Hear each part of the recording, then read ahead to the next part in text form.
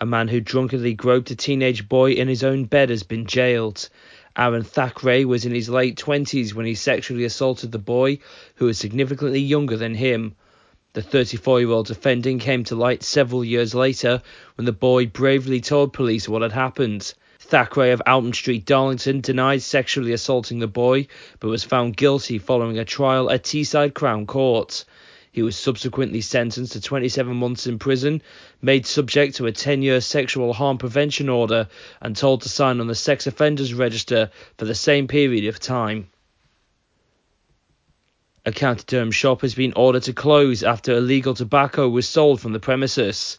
Durham County Council have secured a 3-month closure order for Harry's Mini Market on Market Street, Ferry Hill, from Peterlee Magistrates Court. The order follows a visit to the store from Trading Standard officers in October this year. During the visit, the proprietor of the shop told officers that no illicit tobacco products were in stock on the premises.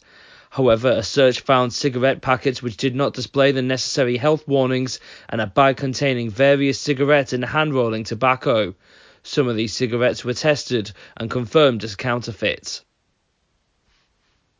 And students from Whitworth Park Academy in Spennymoor pulled out all the stops to support 5 local food banks by replenishing much-needed items. 5 year groups took part by rising to the challenge of filling a household wheelie bin full of items the local food banks are facing high demand for. Working alongside local housing provider Livin, they created a digital flyer to encourage friends and family to donate to the worthy cause.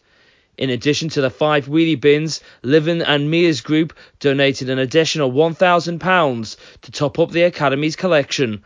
Those are your local news headlines. I'm Hugh McCormick.